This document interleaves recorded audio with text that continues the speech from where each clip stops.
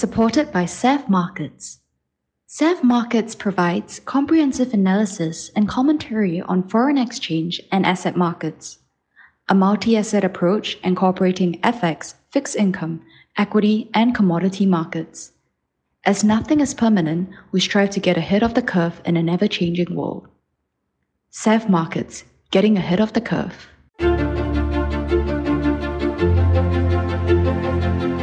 Hello and welcome to In Conversation with Shyam Davani, where every so often I will engage in a dialogue with experienced professionals on matters of finance, business and current affairs. My guest today is Kishore Mahbubani, who is a former diplomat and academic. After 1971, Kishore joined Singapore's Ministry of Foreign Affairs as a Foreign Service officer. His earlier postings included Cambodia, Malaysia and the United States. From 1993 to 1998, he held the position of Permanent Secretary at the Ministry of Foreign Affairs. He went on to serve as Singapore's permanent representative to the United Nations, and in that role as President of the United Nations Security Council. He was also appointed Dean of the Lee Kuan Yew School of Public Policy at the University of Singapore. Kishore is also the author of numerous books, the latest of which is called Has China Won? Kishore's breadth of experience in public service, depth of knowledge in international affairs, and skill in articulating his thoughts makes him one of the most fascinating strategic thinkers of our time. Kishore, thank you very much for joining me on my podcast. And the very first thing I must say is congratulations on another, what I would describe as a successful book. I don't know whether you yet call it successful. How old is it? When did you publish this? Has China Won? It's called Has China Won. April 2020. So it's about 10 months old now. So this obviously was put together before this COVID pandemic hit proper, which I think we should bear in mind because we'll talk about that. But I have to first say that I would recommend this book, Has China Won, to anybody who's interested in current affairs, international affairs, business, China, America. Now, for some time, a lot of people, and I believe yourself, have been referring to the century, the 21st century, as Asia's century. Mm-hmm. Why is that? Can you explain? And quite frankly, has COVID-19 confirmed that it already is Asia's century? Well, it was actually abnormal not to have an Asian century because, from the year 1 to the year 1820, for 1800 or to the last 2,000 years, the two largest economies of the world were always those of China and India. So you had, in the last 2,000 years, you had 18 Asian centuries and 2 Western centuries. So the 2 Western centuries have been a historical aberration. So in the 21st century, we are returning to a 2,000-year-old norm of having Asian century after Asian century. And since Asians make up 55% of the world's population, and include traditionally some of the most talented people in the world, it will be abnormal not to have an Asian century. And has COVID basically confirmed that this is what is happening? There's a major shift in power taking place between West and East, and there's an East-West divide. Well, I must say, I'm genuinely shocked at how incompetent the advanced societies of the European Union and especially the United States have been in managing COVID-19. By contrast, it's quite shocking that the East Asian countries, or societies, China, Japan, South Korea, Taiwan, Hong Kong, Singapore, overall have done much better. And it's shown in the death rates per million in the population, where in East Asia is below 50. And in Europe and the United States, it's in the thousands per million. So it's a huge difference. The pandemic has brought to surface quite a few issues in the West, not just about competency and healthcare, but lots of other things, whether they be race relations, for example, the gap between the rich and the poor, as another example. This decline in the West is not just a pandemic thing, is it? It's been something that has been in the making for some time, no? You're absolutely right. The West has developed some serious structural challenges that it hasn't been dealing with, especially the United States of America. In the case of the United States, the first structural challenge is that it has become a plutocracy. So it used to be a democracy where you had a government of the people, by the people, for the people. Now, effectively, functionally, the United States has become a plutocracy where you have a government of the 1%, by the 1%, for the 1%. And that's created, as the Nobel laureate Angus Deaton says, a sea of despair among the white working classes who are very angry, and you can see their anger coming out on a daily basis, in their lives. And you saw this also in the storming of the US Capitol in January 6, 2021. But there are other structural challenges. There's also the fact that as a result of Ronald Reagan saying that government is not the solution, government is the problem, the institutions of government, especially in the United States, have been demoralized, defunded, delegitimized, and they've become much weaker. And that's why that also explains the incompetent response to COVID-19. And thirdly, I would also mention that the United States especially has spent $5 trillion fighting unnecessary war since 9/11. And if this $5 trillion had been given to the bottom 50% in America whose lives have not been improved, each citizen in the bottom 50% will receive a check for $30,000. Well, that's a raw calculation, isn't it? Because when they do fight wars, it's not all just cost, is it? Because they manufacture arms, they use them, they employ people. Well, some of the Arguably, money... they make money. Yes, some of the money may go back, but I think a lot of the money is also wasted. And that's been documented at great length. Okay. There's a misunderstanding, I believe, correct me if I'm wrong, from reading your book. This concept of Western exceptionalism has really been tested, hasn't it? Well, to be fair, it's the Americans who declare themselves exceptional. And in some ways, at a time when America was very dominant, when it was the only country, and still the only country, which could send men to the moon, that could have amazing scientific discoveries, develop world-class corporations like Google, Facebook, Apple, Amazon in a decade or two. So it has been an exceptional country in many ways. But it is also in other ways increasingly a very ordinary country and a very ordinary, incompetent country. And that those are the two sides of the United States that we have to understand if you want to understand America. You went as far as saying in your book, imagine what America's founding fathers would say about America's current social contract. Absolutely. I mean, the tragedy is that American society, especially American leaders, have forgotten the wisdom of their founding fathers. And, if you look back at the social and political philosophers of Europe and what they emphasized, they spoke about freedom, but they always spoke of freedom and equality, always at the same time. Liberté, égalité, right? But the United States, some other things that only freedom matters and equality doesn't matter. And that's why you have this very tragic situation where the bottom 50% in America haven't seen any improvement in their living standards over 3 decades. And that's tragic. And this is the tragedy that could have been averted with better policies in the society. Okay, on the same token, my question then is to you, because your book is called As China One. It's not all about America. It's a lot about China, obviously. And what do you think Chinese ancestors or generations gone by would say about today's China? Ancestors of contemporary China, if they could come alive and see China today, they would be absolutely shocked by how much China has advanced.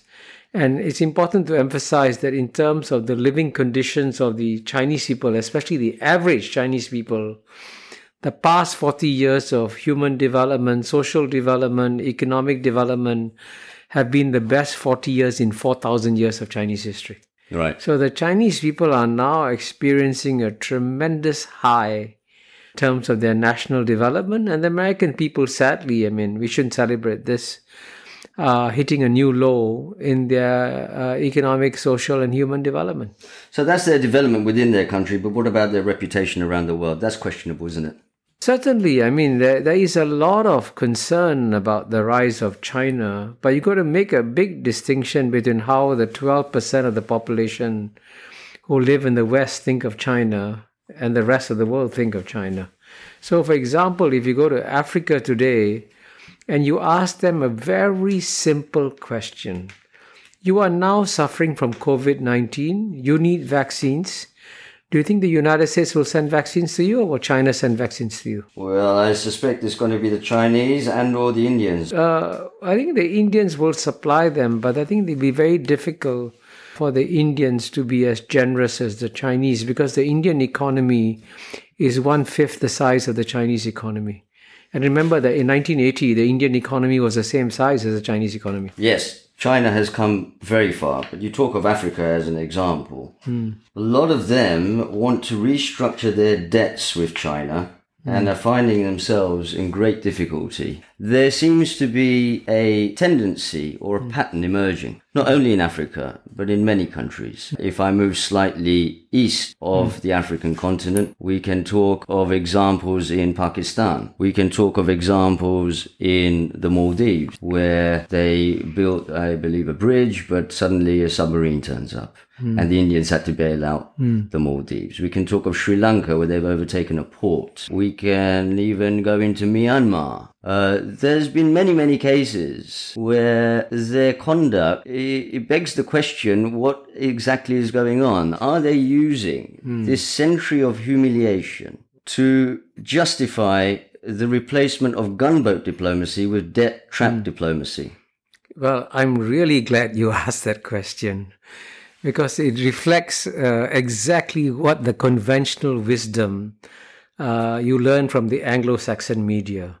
And so I'm really glad you did that, because if anyone tries to understand contemporary China through the eyes of the Anglo-Saxon media, you get a very distorted and often a false perspective of what's going on. And I'm glad you used the phrase debt trap diplomacy, because I can email you 2 articles. One by Professor Deborah Brottingham, pointing out that all the stories of debt trap, if you examine them in great detail, are not true. They are false stories. Similarly, Chatham House, UK Chatham House study on the debt trap diplomacy, again pointing out that it is not true, the stories. It is true that some countries have had difficulties repaying their loans, and a classic example of this is Malaysia. And of course, the Anglo-Saxon media celebrated the fact that Dr. Mahathir, when he became Prime Minister for the second time, said, I will stop the loans to China, loans from China, right? You know what? Within 6 months, he was at the China's Belt and Road Initiative Summit, and he was one of the chief guests of honor at that meeting. So what happened to the debt trap diplomacy? And it's true that countries make mistakes. Huh? But, if you look, and I'm glad you mentioned the Sri Lankan port. Okay. Now, who is now paying the loans that China gave to the Sri Lanka? Is it the Sri Lankans who are paying this? Or is it the Chinese who are not paying it, because the Chinese have been given a lease of that port, and it's now Chinese money paying Chinese loans? The idea, counter to that, is that they wanted the port in the first place.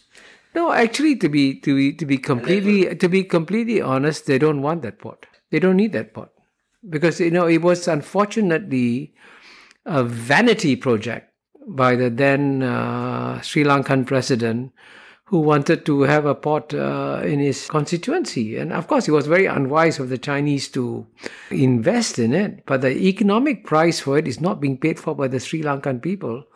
It's being paid for by the Chinese. What were the Chinese submarines doing in the Maldives? The same reason that you have American submarines, British submarines, French submarines in the Indian Ocean. Fair enough. And also, since you mentioned the Indian Ocean, you should also mention that the World Court, the International Court of Justice, has declared that the American and British occupation of Diego Garcia is illegal, and the World Court has asked US and UK to return Diego Garcia, I think, to Mauritius.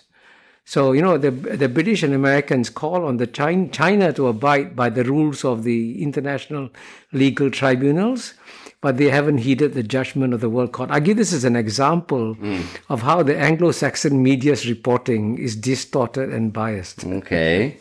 But there are other examples, Kishore. It's not just going south and southeast. For example, in Australia, there is an island by the name of Keswick Island on the eastern side, where a Chinese company called China Bloom has overtaken it, stopped Australians from going on there, closed the jetty, stopped the use of the runway, and stopped the residents from letting their properties out on Airbnb and such. What are they doing there? They're not interested in snorkeling, are they? Well, I mean, I don't know of this specific case, but if Australia cannot apply its own laws on Australian territory, then Australia is a banana republic. Simply as that.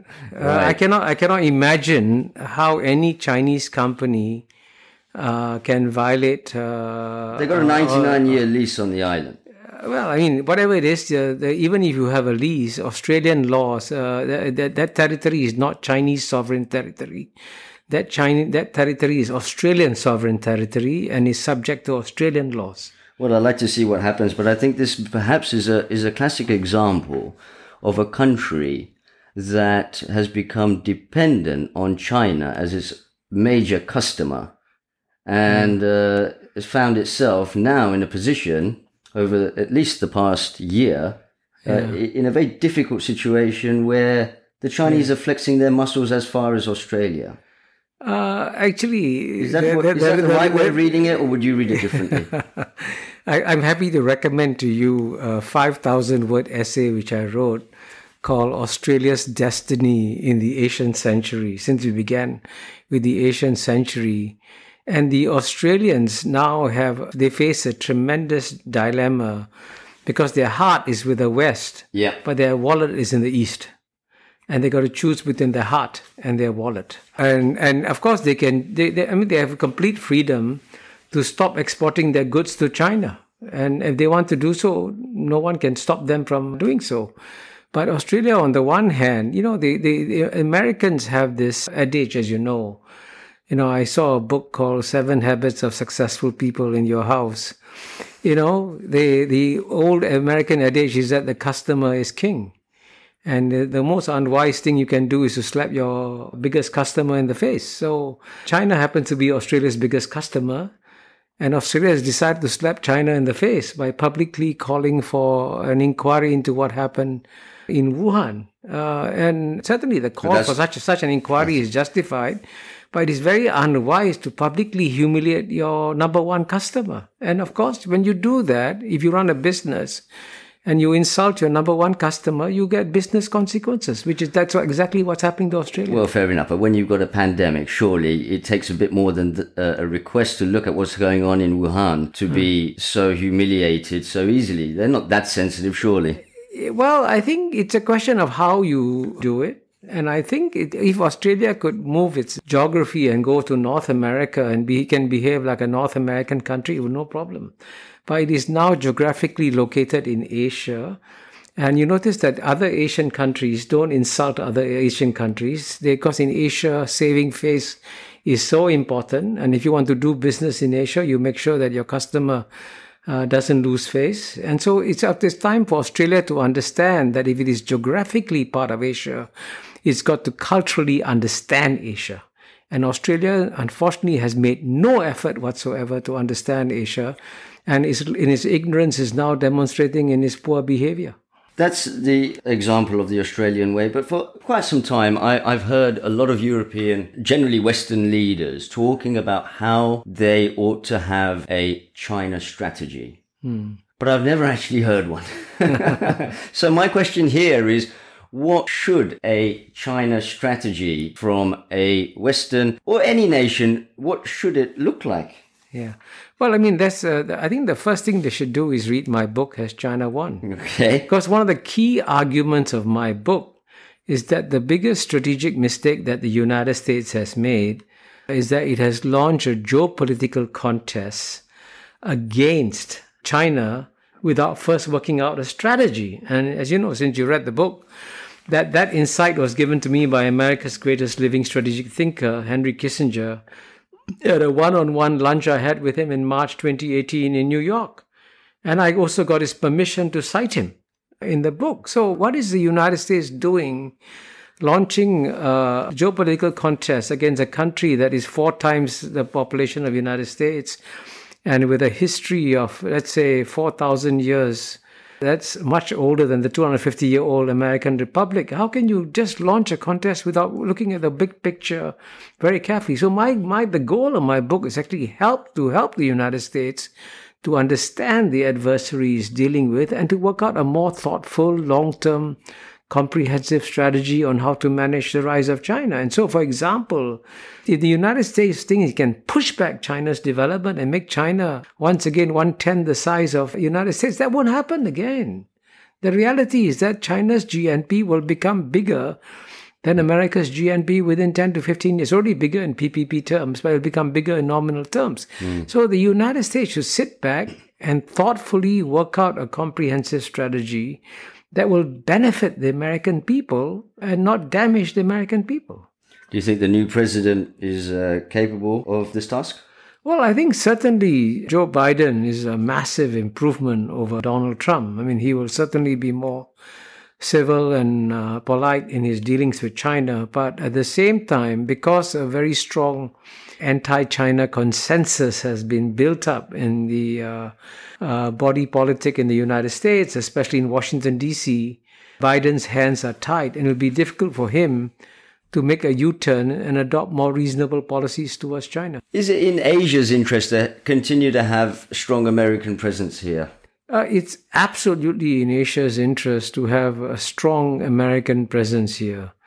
It would be terrible to have the presence of an America that is weakened in the region. And so American credibility in this region will depend ultimately not on the number of aircraft carriers or destroyers or jet fighters it has in the region. It will depend ultimately on the economic power of the United States. So it is actually in the interest of this region to see America come back and engage this region economically. Therefore, it was a huge strategic mistake for Trump to walk away from the Trans-Pacific Partnership. Yeah. Because that's the best way of anchoring America's presence in this region. And by contrast, of course, it was very wise of China in this region to sign the Regional Comprehensive Economic Partnership to boost trade in this region, because the great game in this region is not a military game. It's a trade and economics game. Well, I do want to talk about RCEP in a moment. But just before we go on to that, just 2 weeks ago, Al Jazeera has reported that China authorizes Coast Guard to fire on foreign vessels. There is a need for a balancing act in military terms, isn't there? Because these borders, they're contested. By the way, I think all Coast Guards have the authority to fire at foreign vessels. Well, then what is the need for passing this thing then? It's about where the line is drawn. It's just putting on paper what is a reality. But, it's important to, when you look at China's behavior in the South China Sea, and certainly China has made huge mistakes in the South China Sea. But, if you read a book on U.S.-China relations by Graham Allison says that many Americans say that we wish that China could be like us. Graham Allison said, be careful what we wish for, because China today, in terms of its emergence as a great power, is exactly where the United States was in the 1890s. And as Graham Allison said, if you look at page 88 of my book, Graham Allison says, when America was emerging, you know what it did? It declared war on Spain. It conquered the Philippines. It seized Guam. It seized Puerto Rico. It kicked out UK. It kicked out Germany. It declared war on Colombia. It seized Panama. Come on.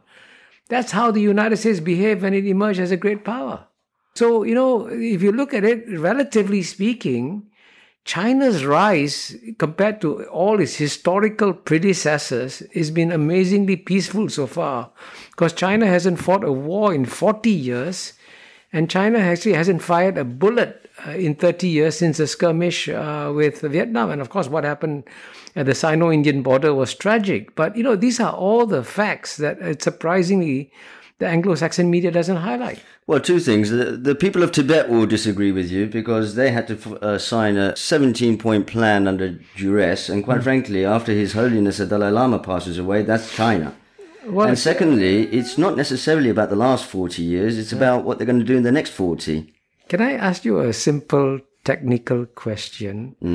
I don't know if I'm going to have the answer. Which country in the world recognizes Tibet as an independent country? I don't know.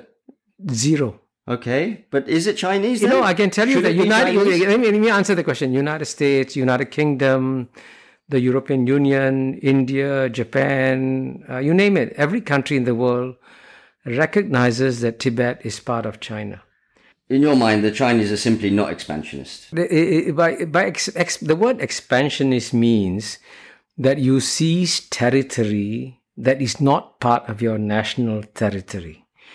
And so far, since 1945, the Chinese have not militarily seized any territory outside their national territory. Okay. And even Hong Kong and Macau went back peacefully to China. By contrast, by the way, this is an important historical fact. In around 1960, President John F. Kennedy and Harold Macmillan, the British Prime Minister, wrote a letter to the Anglophile Prime Minister of India, Jawaharlal Nehru, and told him, please don't invade Goa. You know how Nehru replied? He sent in his troops and seized Goa. Mm-hmm. So you can see. So what what Nehru did expansionist? It's a bit different, that isn't it? Because it's part of that continent. It's part of the land. There was a whole change in India taking place. It's a bit odd to have one country, with the exception of Goa, that's linked to it. Hong Kong and Macau are exactly the same as Goa.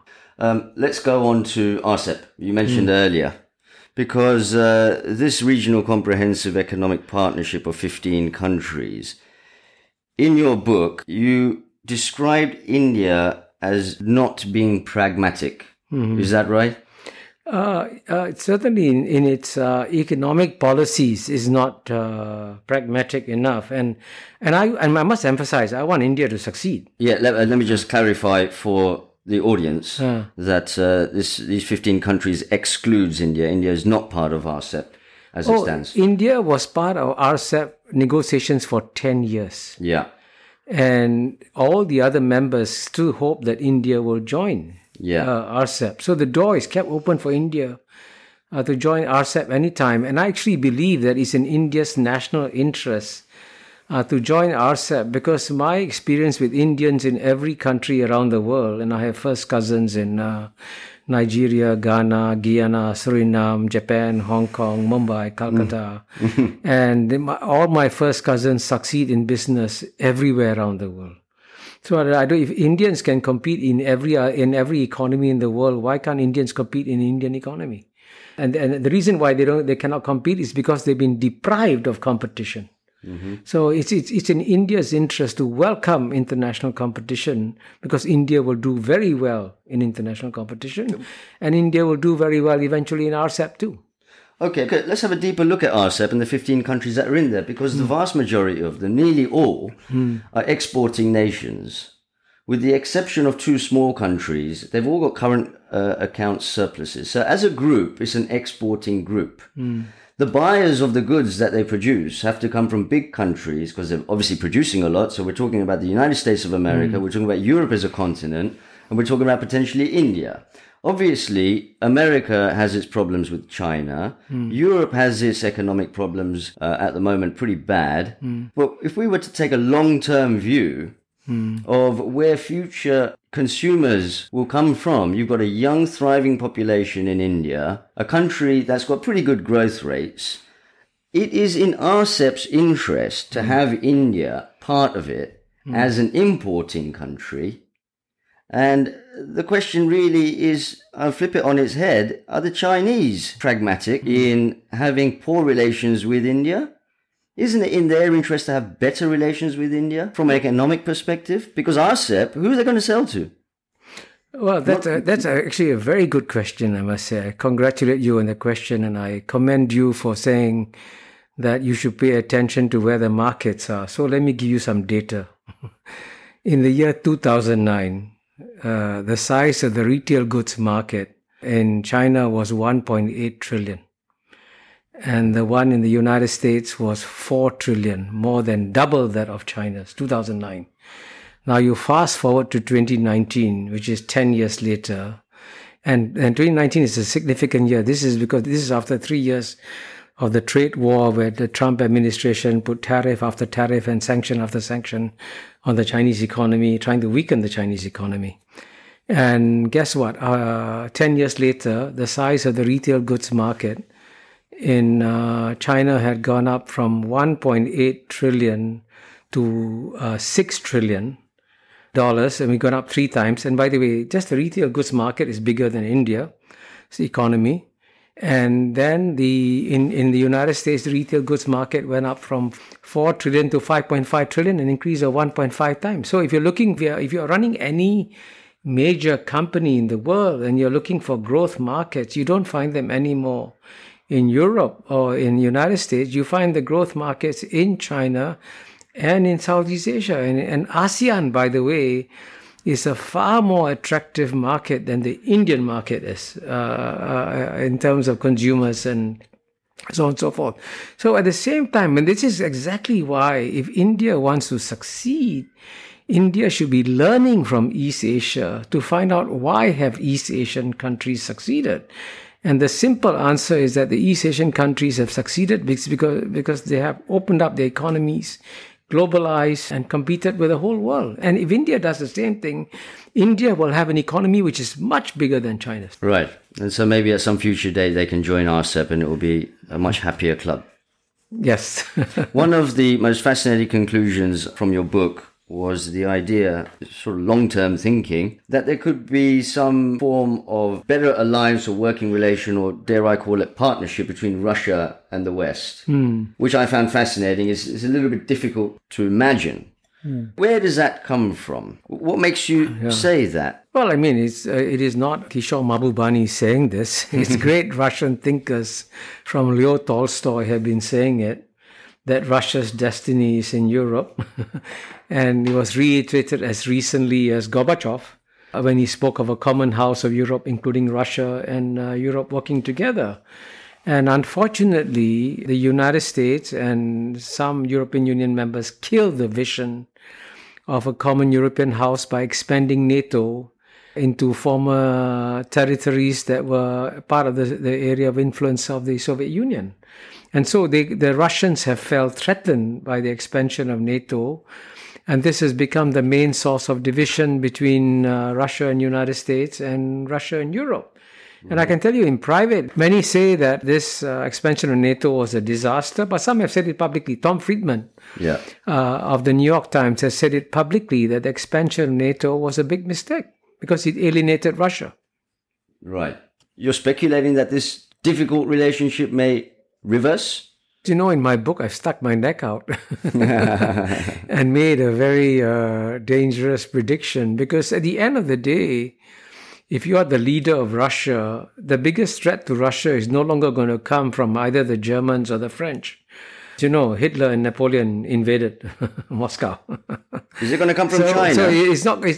But Russia has the longest border with China. Right. So it's in Russia's interest to develop friends who will help it counterbalance China in the long run. And so at some point in time, Russia and the West will come together. Fantastic. Kishore, thank you very much for joining me on the podcast. My pleasure. Thank you.